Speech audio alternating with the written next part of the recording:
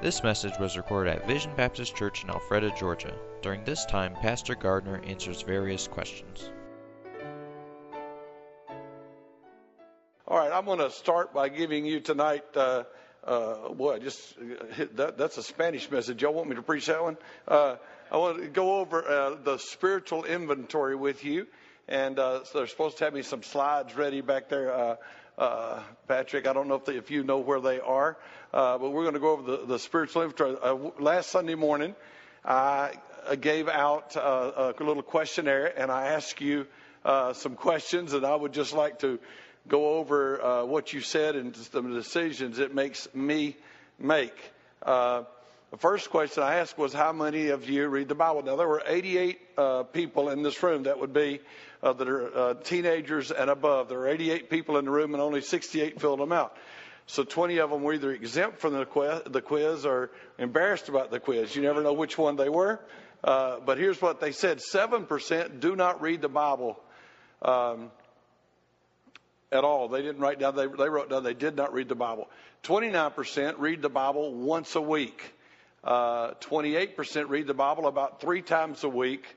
10% read it 5, and 25% of our church reads the Bible, or 25% of those 68 read it every day. And I was very excited about that.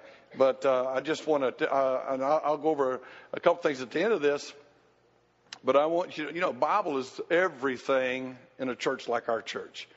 It's everything. It's what we teach. It's what we believe. It's our handbook. It's our only rule of faith and practice, everything that we do. And so I'm very glad that people are honest about it, but that's also one of the reasons I will do more and more Bible reading in our services. The Apostle Paul told Timothy when he wrote to him, he said, give attention to reading. And what he wasn't talking about, get a copy of Reader's Digest, and he wasn't talking about read a commentary. He was talking about read the book. He was talking about what he would do in public, and we want to know the Bible. And so if you're not reading your Bible and you would like to learn how to read your Bible, there are people here, and I'll explain that to you in a second, but there are people here that can help you learn how to read the Bible and to go through your Bible. And, you do not have to be. I think one of the things that scares people is how big the Bible is and how hard it is to understand some of it. And then I think it's because they think that if they're a Bible reader, they need to read the Bible an hour a day to be a Bible reader. You know what? If I were you and I could start with 5 minutes, I'd start with 5 minutes. I'd start where I could start, and I'd read. And if you haven't read the Bible all the way through, I'd start with the book of Matthew and read through the whole New Testament. Read just a few minutes every day, and you will be shocked how fast you can read through the entire Bible. Just read to a certain point and stop, and then continue reading the next time you read. And read the Bible, read the whole Bible. We ought to read the entire Bible. That ought to be important to us. The next one is church attendance. Church attendance, 26.5% of the people that were here that morning that filled out the card come 26.5% come once a week.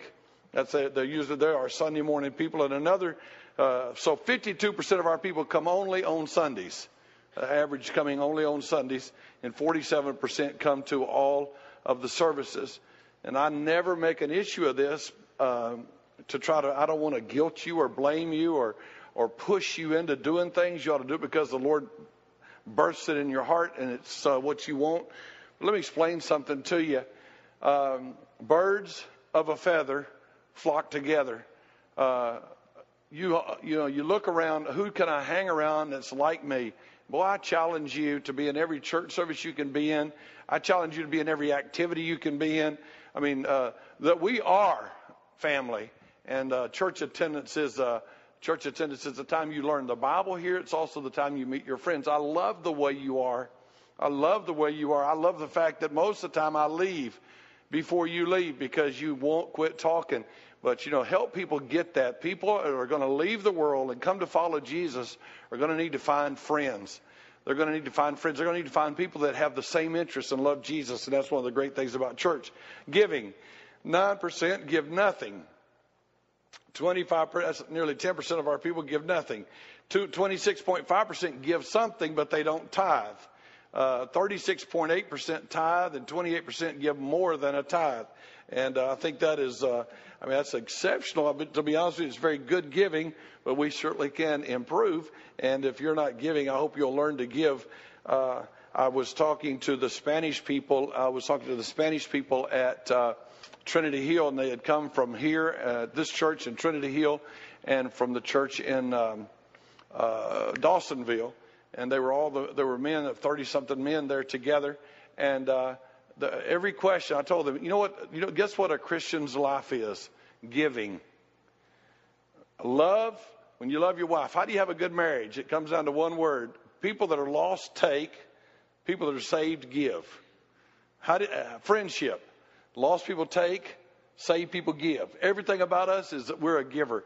And so giving ought to become a regular part. Two more things, and then I'll give you some goals, and then we'll move to questions. I ask, are you 100% sure you'd go to heaven? Are you sure that you're saved? And 91% said they are sure. Of the 68 that filled it out, 6 said they are not sure. And then one person put on there, if what you say is true, then I'm sure. So 7 aren't sure. Because how do you know you can trust me? I don't know if I can trust me. The fact is, I do know I can't trust me. And so how can I ask you? Man, I wish you'd feel I feel the burden that people would hear the gospel and get saved. I wish you would take very seriously the invitation time. I wish you would say, I am going to pray and beg God to save people. I know that you could easily question in your mind, why is he always asking us if we're saved? No one raised their hand. Well, no one raised their hand, but 7 people said on a sheet of paper anonymously, no, I'm not saved, or I'm not sure I'm saved. And I want to make sure they are. There is absolutely nothing so important as that. The next one I said, are you struggling with sin? And 60% of our people said they were struggling, and 40% said they were not struggling. And I put I was struggling. And so that was kind of a trap question. I love the way you answered that. I just tell all of you, I love the way you answered that. Those of you who put yes, a lot of you were wanting to make sure I knew you weren't into some deep, dark pornographic sin, so you put self. You put yes, and then you wrote the word self. Somebody else put something like, not totally what I ought to be. I mean, you want to make sure that I knew that it wasn't anything. I didn't get your name, but it was funny. But I'll tell you, I put down I'm struggling with sin. And it's perfectly normal. I think of, the ones that said no, I know you didn't mean it in a proud way, but it's perfectly normal for you to realize I'm not where I ought to be. I'm not all I ought to be. I want to grow. I still have some pride issues. I have this or that. I think every one of us ought to be striving towards being all Jesus wants us to be. And so that was a kind of a trap question. I just want to see how you'd answer it. And you answered it about like I had hoped you would. Let me give you 4 goals real quickly that I have from the thing that'll be very clear. Number 1, and I don't know how to stress this enough to you, but I want you to get involved in foundations. Now, how's that? I very rarely just said flat out, I am asking you, begging you, pushing you, pleading with you, but I wish you would get involved in foundations. I wish everybody in this room would get involved in foundations. If you have not been through foundations, then you ought to go through foundations enough that you know how how to teach it, if nothing else. If you already are a mature Christian, still let somebody go through it with you. Go through it quickly. I'll go through it with you quickly and just show you how I want you to teach it, if you'd like that. But everybody in this church needs to know Jesus, and they need to know why they know Jesus, and they don't need to toe the party line. They need to be able to read from the Bible what's going on. And if you're the Sunday night crowd, man, you're the cream of the crop. You're the greatest people of the church here. I thank God for you. But what you have the opportunity to share your life with somebody else and help them learn to grow in Jesus. You have the opportunity to sit down with the most exciting thing in the world. You have the exact opportunity I had as a missionary when I would sit down, and I literally started out with guys, and I would say, now this book is divided into 66 books. And these big bold numbers, those are chapters. These little ones are verses. They didn't know that. And here in America, you might be shocked what people don't know. And how are they going to learn? Listen quickly, please. The majority of real growing as a Christian will not happen from what I say from the pulpit. Though I study as hard as I can and I pray as much as I can, not as much. I need to struggle with that sin. That's a lie. I could study more and I could pray more. But, I do work at it. But they're not going to learn near as much as they could if they could sit with you and look you in the eyeball and say, I don't get that. I don't understand that. I need more than just that verse right there. Help me, teach me, show me, talk to me. And so Foundations was meant for, it's something I've been doing in my ministry for 30 years or more. I didn't learn about it in the early part of my ministry. But it is the most fantastic thing you could possibly get involved in. You develop a friendship because you can meet at Starbucks, or for some of you that's like a religious holy site, and you are members of that place. They know you by name, and when you walk in, they already start writing your name on a cup, right, Peyton? Yeah. Right, John? Some of you, you're and you could be a Waffle House. You could do it at Waffle House. You could do it at your home or at their home. You can use the church, but you can do it with a family, one family with another family, any way possible. But share what the Bible says and teach people. Teach them where they'd have a chance to ask questions. And we start on the simplest stuff. How do you know you're saved? What does it mean to be a sinner? Where does the Bible say I'm a sinner? Because people need to know the truth. And it's easy to sit through a 20-minute message that I preach, a 30-minute message that I preach, a 45-minute message that I preach, and not really pay attention. How are 7 people, how are 9% of our people not sure of their salvation when I hammer it every service? Can I tell you that I don't blame them? Well, the Holy Spirit's got to do the work, but He would do it through you. And yes, it's a sacrificial thing to be involved in Foundations. It's sacrificial. It'll mean giving up a couple hours of your life. It'll mean not hanging with your regular people that you might hang with, or just sitting at your house and watching TV. You might have to record the TV program so you could watch it later. But at the same time, it is one of the most rewarding things you could possibly ever do to watch the lights come on. Betty can tell you, I had a man in our house right here in Cumming. I had a man in our house, and he always wanted to come to my house, and he would come, and he's the funniest guy in the world. He's basically almost my age, and I would say, he'd ask me a question. I said, well, it's right here in the Bible, and he would say, can I read it? Let me be the one who reads it. I'd say, of course you can read it. He'd put his finger on it, and he'd read it slowly and come down, and he'd go, wow. Now, let me make sure. Is that saying what I think that's saying? I said, that's saying what you think it's. He goes, whew, that's pretty good stuff. Can I read that one more time before we go on? And I said, yeah, you just enjoy reading it. Go ahead, read it again. It was wonderful. Watching people grow, watching people learn, and it's a fantastic thing. To be an apostle, they accompanied with those same guys from the baptism of John on. They hung around together. They were together. And so could I just say to you that, could I beg you to get with John Pearson and say, I really want to help with that.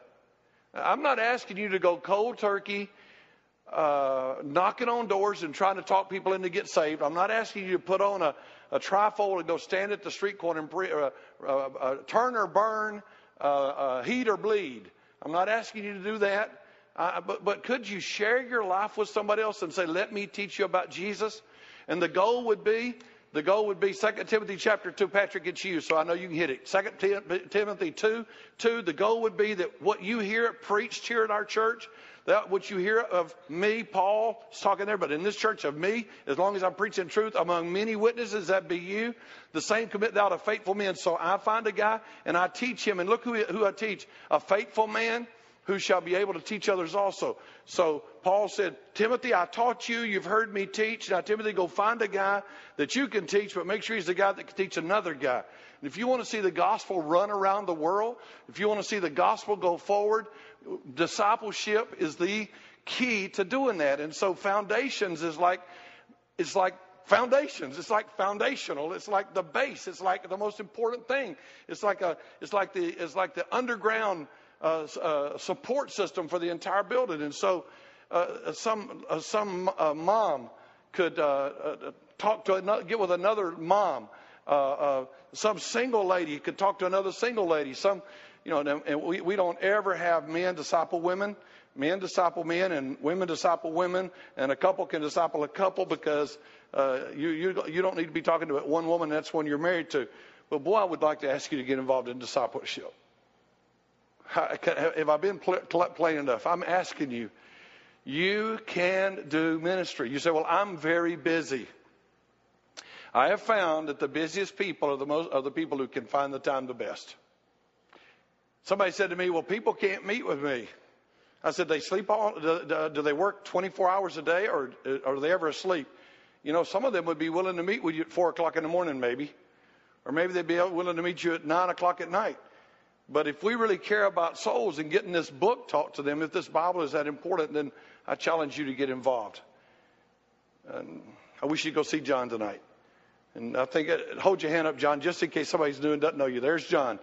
I'm asking you to go to see him. And I'm asking you to take somebody under your wing. Now listen to this. If we're truly senders, and that's what we call ourselves, goers, senders, we have the missionaries that go, and almost none of them are here tonight. The majority of them would be on the road, and you're church people. We have to model for them what the church is supposed to look like on the mission field. I mean, we ought to be where when they land on the field, they look and they say, I'm starting a Vision Baptist Church. I'm going to clone this place. And that they ought to be able to go to their field, and they ought to be able to stand up and say, well, Ed leads music. I'm looking for an Ed de los Reyes. I'm looking for a Stephen Evans that could lead the singing in my church. I'm looking for a Warren Frick that could teach a Sunday school class. I'm looking for a John Pearson that could do devotions. And I've been to the mission field, and I've had them tell me, this is my, and named the name of somebody in my church. This is my guy like that. And you share your life. You ladies can make a difference. You men can make a difference. You young people can make a difference. Everybody can be discipling. You can disciple before church and after church. You're here anyway. You hang around anyway. You could easily say, man, let's sit over in a corner. You can meet over there in that corner. You know, I mean, this building got a lot of corners. And it might not have rooms, but it's got corners. And you could get in a corner. And you could sit down and you could talk. I used to love walking into some of the churches in Peru, especially the Hunter Church where I first started. I'd walk in and there'd be a person sitting over here, 2 or 3 people, and they'd be. I knew exactly what they'd be talking to them, and they'd have their Bible open, and they'd be showing them stuff, and over here would be somebody else doing the same thing. And sometimes a lost person would come to our church. Well, they came all the time, and you'd find somebody, they'd go sit with them and show them in the Bible, and before the end of the service is over, they were already talking to them about Jesus. So you can go back to what I'm asking people to do there, if you would there, Patrick. But I'm asking you to get involved in foundations and help people grow in grace. That's probably too much preaching on that. Probably ready to shoot me. Number 2, that you would help others become more faithful to church, to grow, learn, and serve. I have found that people really don't grow in the Lord much who don't get around other Christians.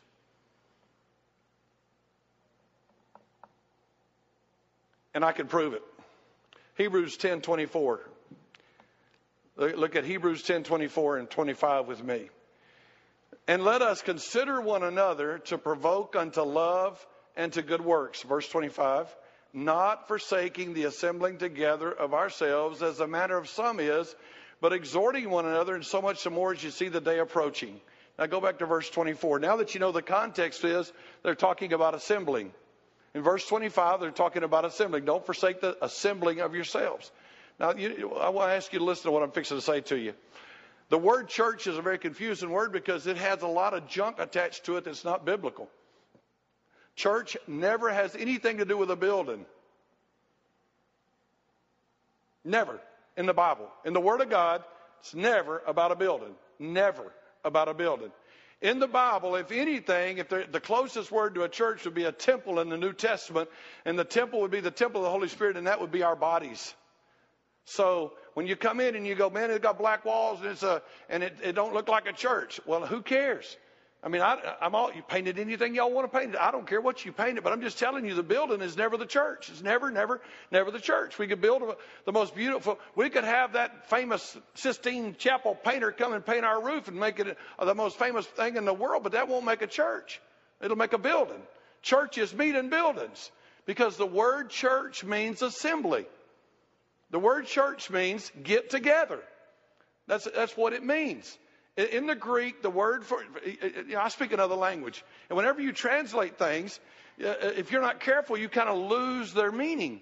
And we've let that word change. We've let it mean, I hear sometimes when people say, church isn't when you get together, it's when you go out and let the church be the church. Well, when you leave the church, it's no longer the church because it ain't assembled. You say, well, I didn't assemble, but I'm a part of the assembly, but I don't assemble. Let me think that one through. Let me run that through. I'm a part of the assembly, but I never assemble. No, you're not. You might have your role on the part of the assembly, but if you don't assemble, you ain't a part of the assembly. Can you understand that? If you do, tell me. Do you get it? Does it make sense? So it's a church. Now, so watch this. Verse 24, let us consider one another. How do you consider people? Well, the truth is, several of you may have considered Tyler and Gretchen Masters while they were in North Africa. But the truth is, there is a basic little saying that's true: out of sight, out of mind. And I'd never ask because I don't want you to lie in the church. I wouldn't want you to lie in the church, because this holy place might fall on your head. But this holy warehouse, black walls might fall on your head. No, the truth is that when they're overseas, we're like, yeah, I know them. Yeah, I believe they go to our church whenever they come back. We don't really think about them much. But as we come in, we start looking around. I see, there's Bo. I know Bo. I know Ed. I know Mike. I know Miguel. And I look around and I know you, and so then we consider and we think about each other, and we provoke unto love. Somebody else comes in and they say, John, there's a family, one of our families is needing a little money. I didn't know if you wanted to help kick in to buy something. I was wanting us to love on them a little bit. And John says, man, I wasn't even thinking about that, but you're provoking me to love, buddy. That's exactly what's going on. Hey, Trent is walking around here saying, I want to provoke y'all to do a little loving. So he pulls out this thing. He's provoking us. I mean, he's egging us on. He's pushing us. He's provoking us to do that. I'm provoking you tonight. I've been provoking you to do foundations, and I'm provoking you to get people to go to church. And I'll just tell you my personal experience, and I've only been going to church for 58 years, almost 59. Count the womb time. 60. I'm at 60 by now because I went in the womb. And I'll just tell you something. When people slowly drift out of church, they slowly quit serving Jesus. Their Bible reading stops. Oh, they'll still be moral people, maybe. But church, boy, it's an important thing. And your New Testament was written to the church, about the church, for the church. Church, that's all it's about. After you get past the book of John, you get into the book of Acts and go on, it's the church. Boy, it's an important place. Next goal, Patrick. I think I'm glad they put up these tomato walls because I'm probably about to duck behind one. I would ask you pray in every service that people will be saved and decisions will be made and that the Holy Spirit will work, that I will preach clearly and powerfully. I realize that on the whole, there are a lot of people in here that really know their Bibles. The young people say that y'all are a very intimidating church to preach to. Well, you're intimidating to me sometimes. Because I look out there and I know that I'm not saying anything you don't already know, that you haven't already heard 100 times. Pastor Frick sits over there, and I know that Pastor Frick could be my college professor still. I know that. I know that John Pearson knows the Bible as well or better than I know it. I know lots of you are like that. But we're in here together to help build other people. You understanding me? We're to help build other people. And so when I'm preaching and there's some lost people here, and maybe you didn't think there were any lost people here, but 6 of them said, I'm not sure I'm saved. And another one said, if what you say is true, and you may be here. Maybe they were cutting up. Maybe they were you don't know what was going on. But man, when I read that, it broke my heart. I don't want them trusting me. I don't want them trusting me. I don't want them trusting what I say. I want to know the Bible says it. I want the Holy Spirit to drive it into their heart. So when I give the invitation and you're sitting there going, Austin, speed it up, buddy. We already know none of them are going to raise their hand. Everybody's already saved. Maybe they're not. Maybe they're not. 6 of them said they certainly weren't sure.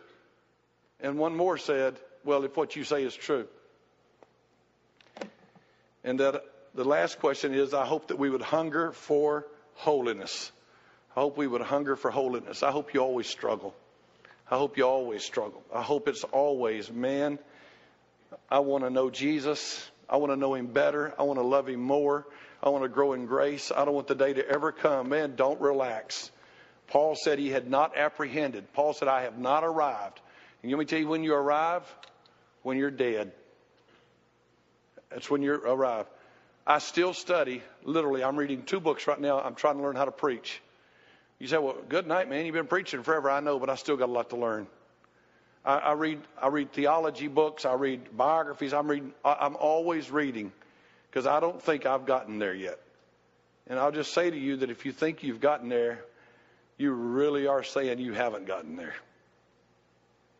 So I challenge you to hunger for holiness. I want to be holy. I want to be a better husband.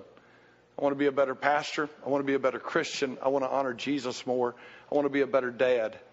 I just want to represent Jesus far better than I already do. And I hope that you have that hunger in your heart also. And I grew up, my dad was a country boy. He didn't know a whole lot about big city stuff, but you know what he used to call church buildings? He called them meeting houses. You drive by and he said, that's a Baptist meeting house. And you go by another and said, that's a Methodist meeting house. Because he taught me from a little boy, that's a meeting house.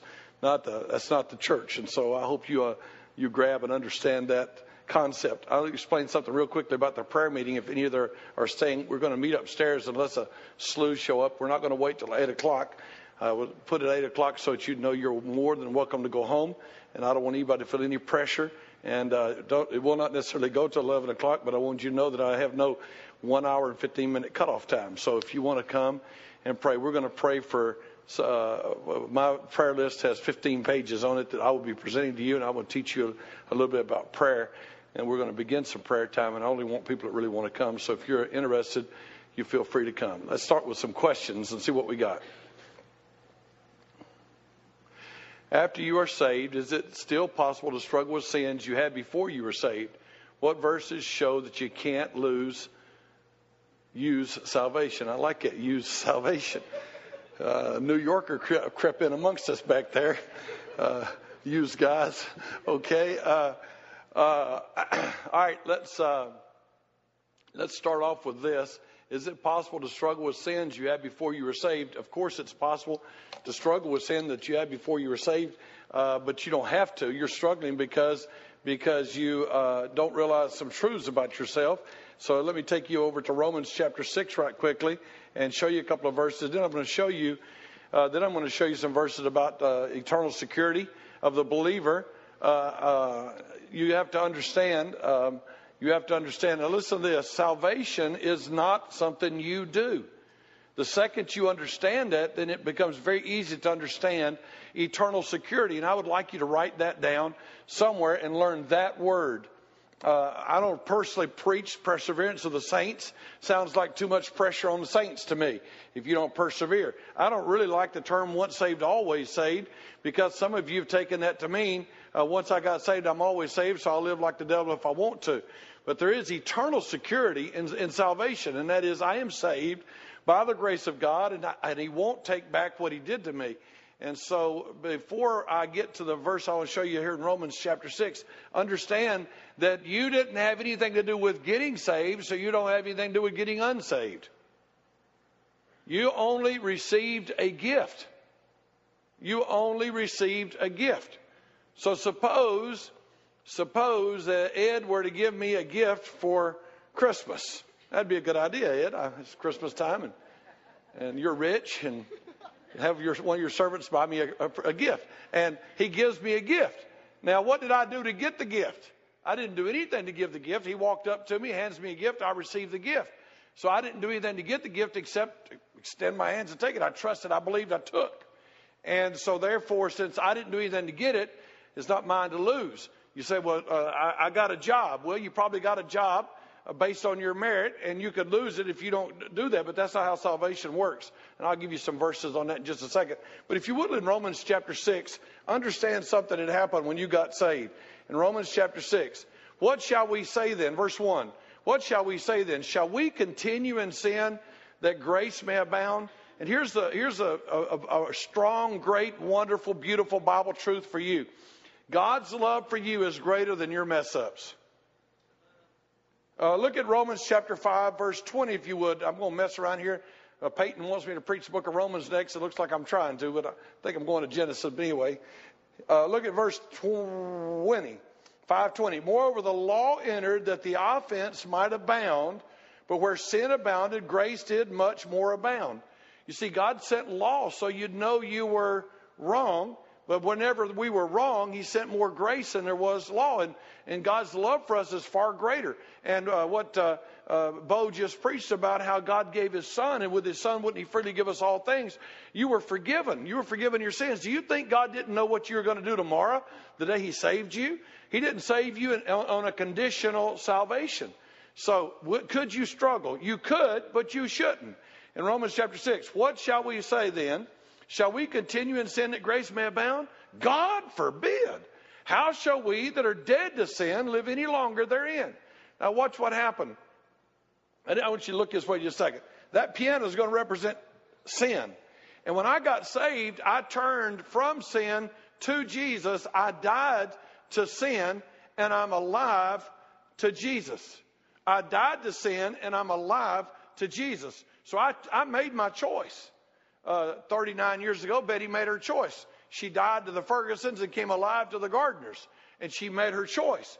And so you have died to sin. The day you got saved, you said, I don't choose sin, I choose Jesus. I choose righteousness. And so you were placed into Christ. And so you need to know that in verse 5, we have been planted together in the likeness of his death. We shall be also in the likeness of his resurrection. We were buried an old dead man and raised a righteous man. Chapter 6, verse 6, knowing this, that our old man is crucified with him, that the body of sin might be destroyed, that henceforth we should not serve sin. Hey, now listen to what I'm going to tell you. Your old nature's dead. Your old nature's dead. And, we like to give too much credit to who we were and not enough credit to who we are. Your old nature's dead. Your old nature's been dead. You don't need to serve it. You serve it out of habit. You serve it out of not focusing. You serve it out of not knowing you are complete in Christ. You serve it out of not trusting Jesus and what he did in you. Chapter 6 and verse 11, he said, likewise, reckon ye also yourselves to be dead indeed. Act like it's really true. Act like it's really true that you are dead indeed unto sin, but you're alive to God through Christ Jesus our Lord. Let me show you one more passage. I'd love to preach on that. That one right there, that question, I would love to just take about 2 hours and preach to you. But some of you are already nervous about it. You said you want to pray, but you're very nervous about it being so late. It's not the Georgia game, You got it, didn't you, Kyle? Look if you would at Colossians chapter 3. Colossians chapter 3. If ye then be risen with Christ, seek those things which are above, where Christ sitteth on the right hand of God. Set your affection on things above and not on things of the earth. For you are dead, and your life is hid with Christ in God. When Christ, who is our life, shall appear, then shall you also appear with him in glory. But then it says, mortify, therefore, your members which are upon the earth. So watch this. The day, are you looking at this one? Pay attention. Watch this. The day I got saved, the day I became a child of God, I became a completely, totally new creature. But I still live in this earth, and I still got a lot of old habits, and I still got a lot of junk that came along. I brought a lot of baggage into this new relationship.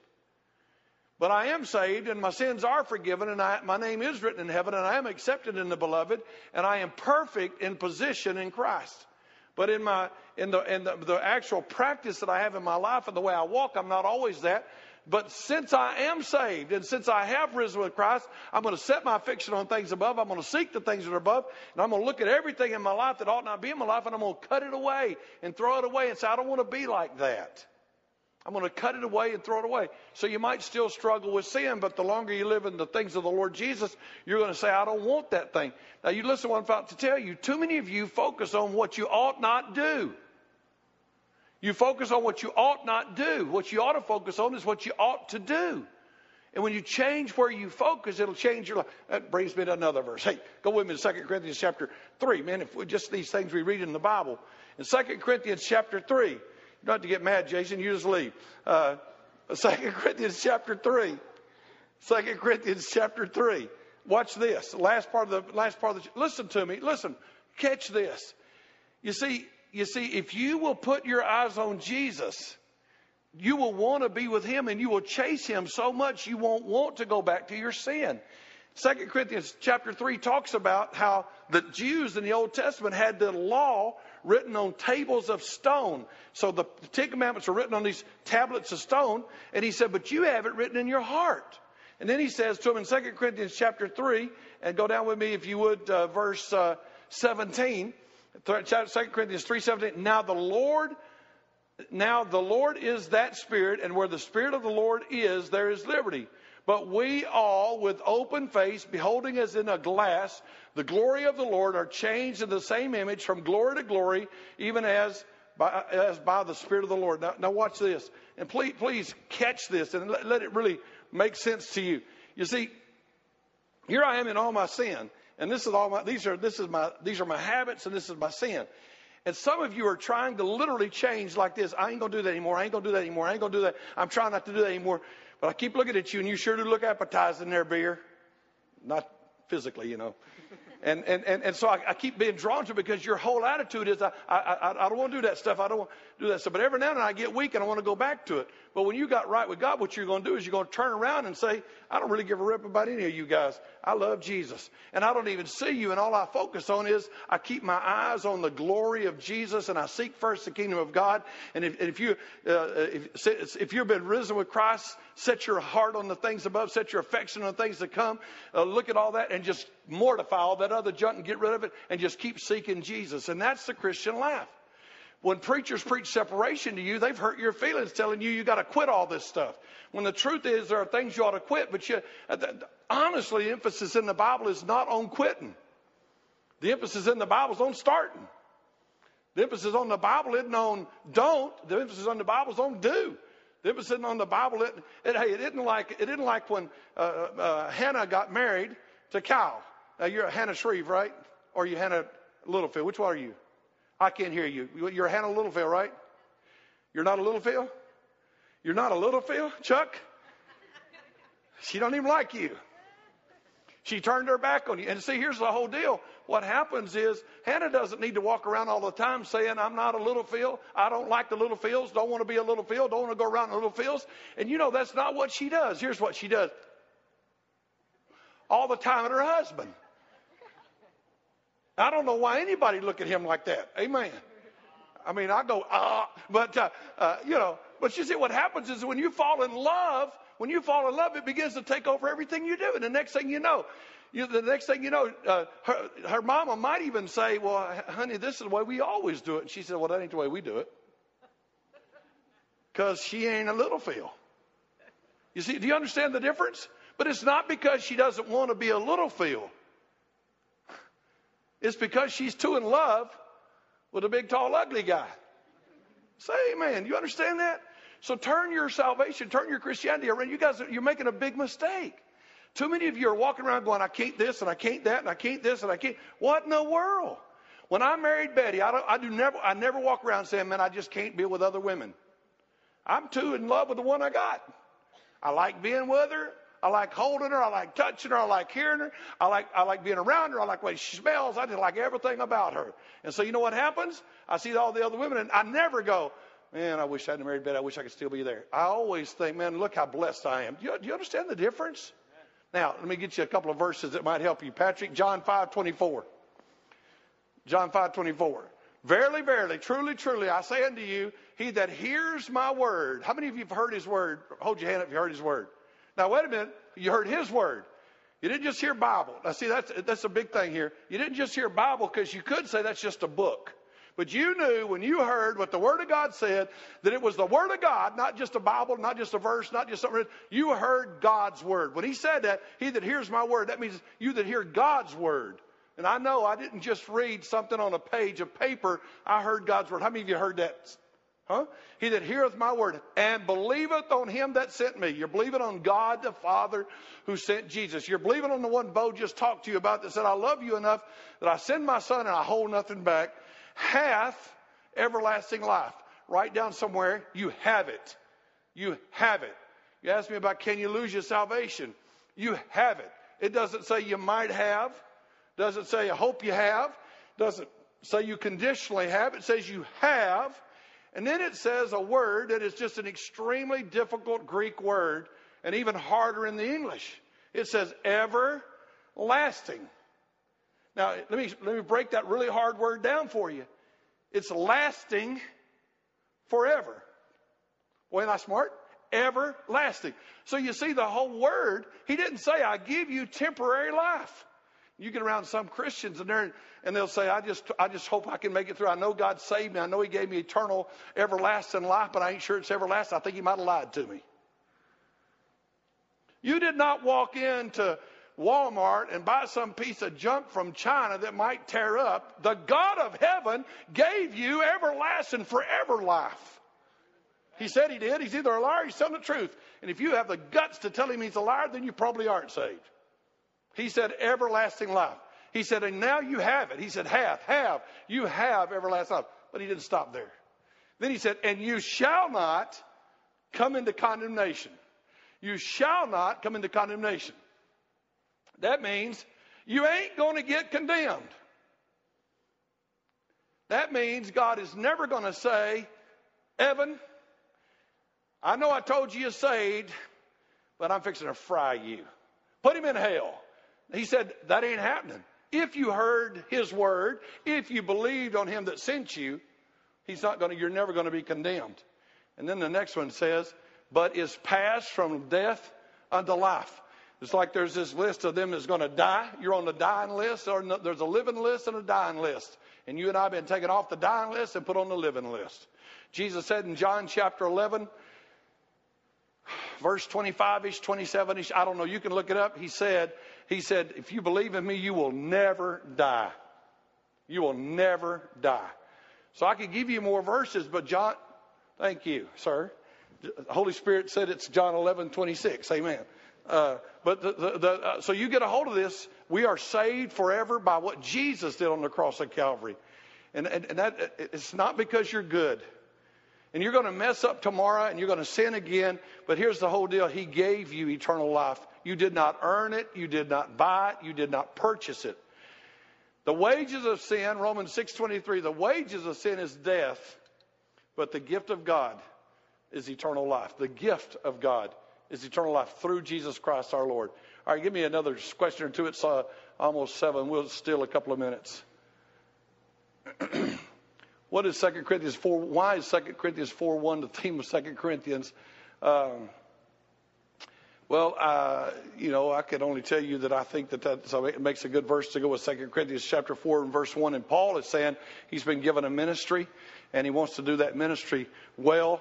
And you've been given a ministry, and you ought to do that ministry well. And it's all the whole book is about the ministry Paul was given and the ministry you're given and what we're supposed to be doing. And if you got another verse that's better, I'll take it. Next.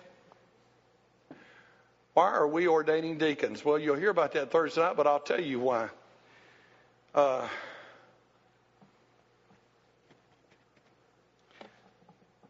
Because I want our church to honor and respect lay leadership.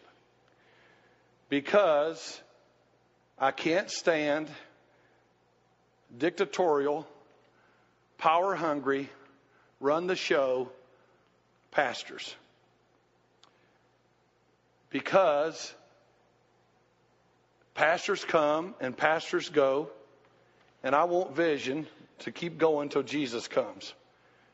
And what ends up happening, if you're not careful, the next guy who takes my place whenever I pass on, move on, or get retired or fired by you guys might not be the right guy. And what this church needs are strong men that you know, that I respect and you respect. And I'm hoping we name a whole bunch of them. It's not about them. It's not about them sweeping floors. It's not about them taking care of widows, though they already do that or they wouldn't have been asked to serve as a deacon. It's about saying to you, don't just look at Austin. Know that God has raised up in this church men of character. Men who love Jesus and men who will hold the line. And so we have, as a church, more responsibility than almost any church I know of. And to be blunt honest, I'm trying to set vision up for 2030. And we have Vision Baptist Missions, and we have Cal Shreve, who's only like 21 or 22 years old. And if the Lord tarries, he can be a missionary for the next 40 or 45 years. And Vision Baptist Missions is here at this church. And some pastor could on a whim come in and throw Vision Baptist Missions out on its ear. But if we have strong lay leadership that would say, Pastor, we love you and we'll follow you. But no, Vision Baptist Church has Vision Baptist Missions, and Vision Baptist Church is going to keep on having Vision Baptist Missions. And we were here before you were here, and if somebody's got a pack, it ain't going to be us. Was that mean enough? And I think I need somebody that I have to be held accountable to. I don't think any preacher ought to ever think that he is so high and mighty that nobody has the right to call his hand. And so I believe that it would be a great thing for our church to have and know that there are men here that we honor and respect. They won't become the deciding factor. They won't become the decision makers. They won't become the door keepers or the floor sweepers. But they will be strong leaders of our church. They will, I hope, take a stand for Jesus, hold our church where it ought to be. When Jeff Bush came on board as the director of our mission, you probably questioned why we need him. There's only a handful of families, but here's exactly what Austin Gardner sees. I am 58 years old.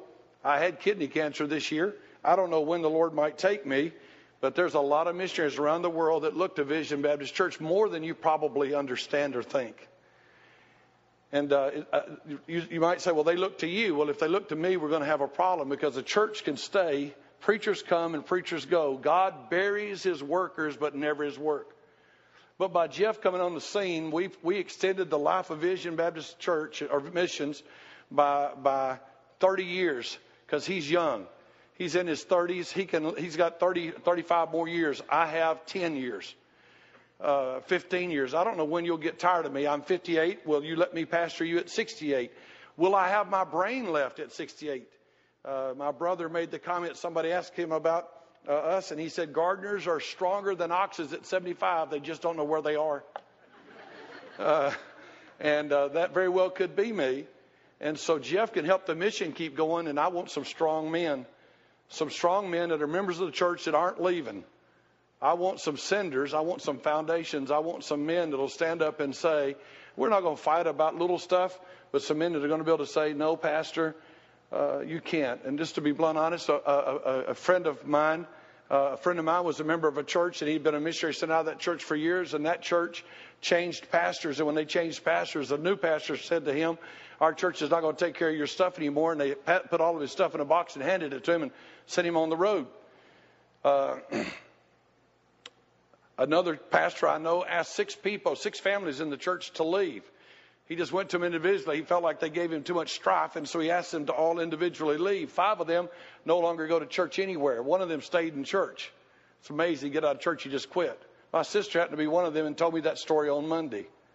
Other pastors are known to just about appropriate all the offerings and all the buildings, and they run everybody off and they keep them. I don't think that's biblical. I don't think it's biblical. A church is an assembly, and it's you. I serve you. You don't serve me. I work for you. You don't work for me. I'm not the high and mighty, highfalutin, run the show guy. I might like to be, and if I am, somebody needs to clip my wings. So that's why we want to ordain. That's why Austin Gardner wants to ordain deacons.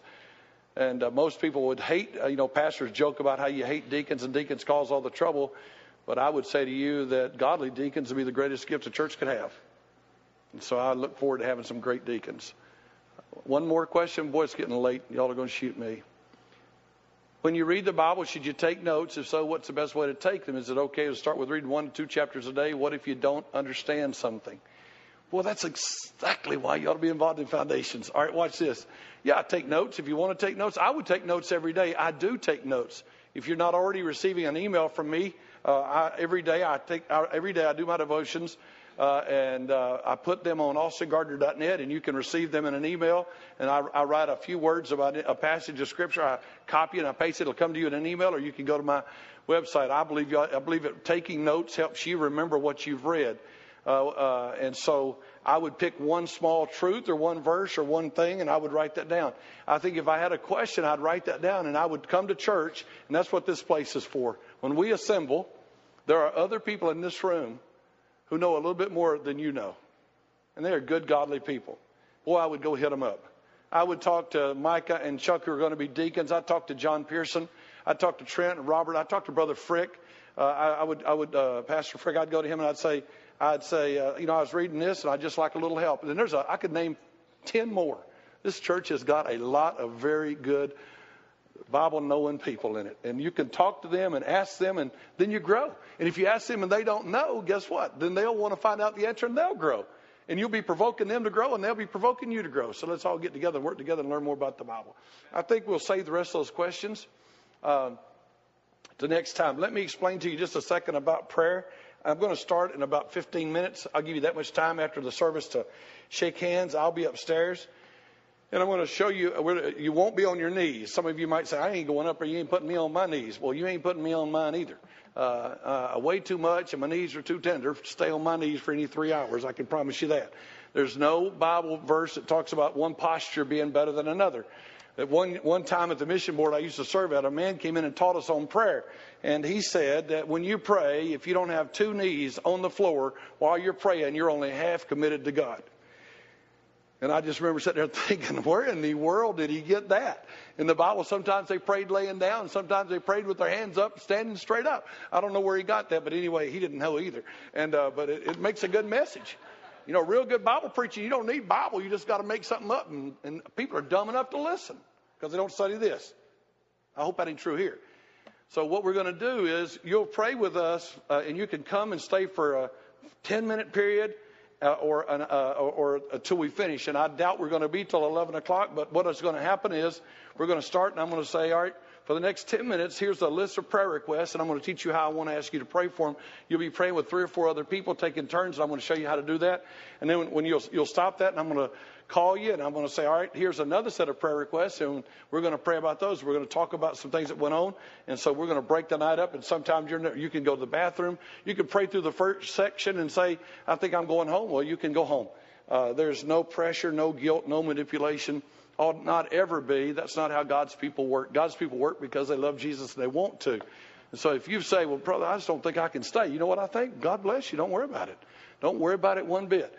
But if you think you'd like to stay and you think you'd like to participate in a prayer time, feel free to do so. And we'll put some men, 3 or 4 or 5 men together praying, and 3 or 4 or 5 women together, 3 or 4 or 5 young people.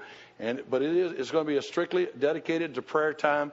I feel like if there's a weakness in our ministry, and my ministry, not yours, my ministry, not yours, please understand, it is that I haven't led you to pray enough. And as a church and as a congregation, I think it would be good if we together ask God. We're going to pray for every country in the world before the night's over. Every country, by name. We're going to pray for every country by name. I'm going to tell you what to ask for every country. We're going to pray for every church member that the church software spit out. That doesn't mean the girls have clicked everything right, but every church member that we got in that list, we're going to pray for them by name. We're going to pray for any requests that any of the missionaries sent in. We're going to pray for all of our missionaries. We're going to pray for our elected officials, at least some of them. I'm not sure I got near enough. We're going to pray. We're going to do everything I know about praying. I'll read you a verse, explain to you why. I know we're supposed to pray for. We're going to do some of that.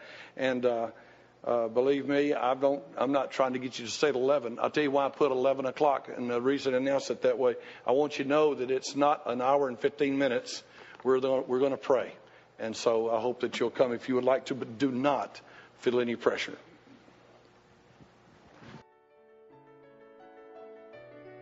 This message was recorded at Vision Baptist Church in Alpharetta, Georgia.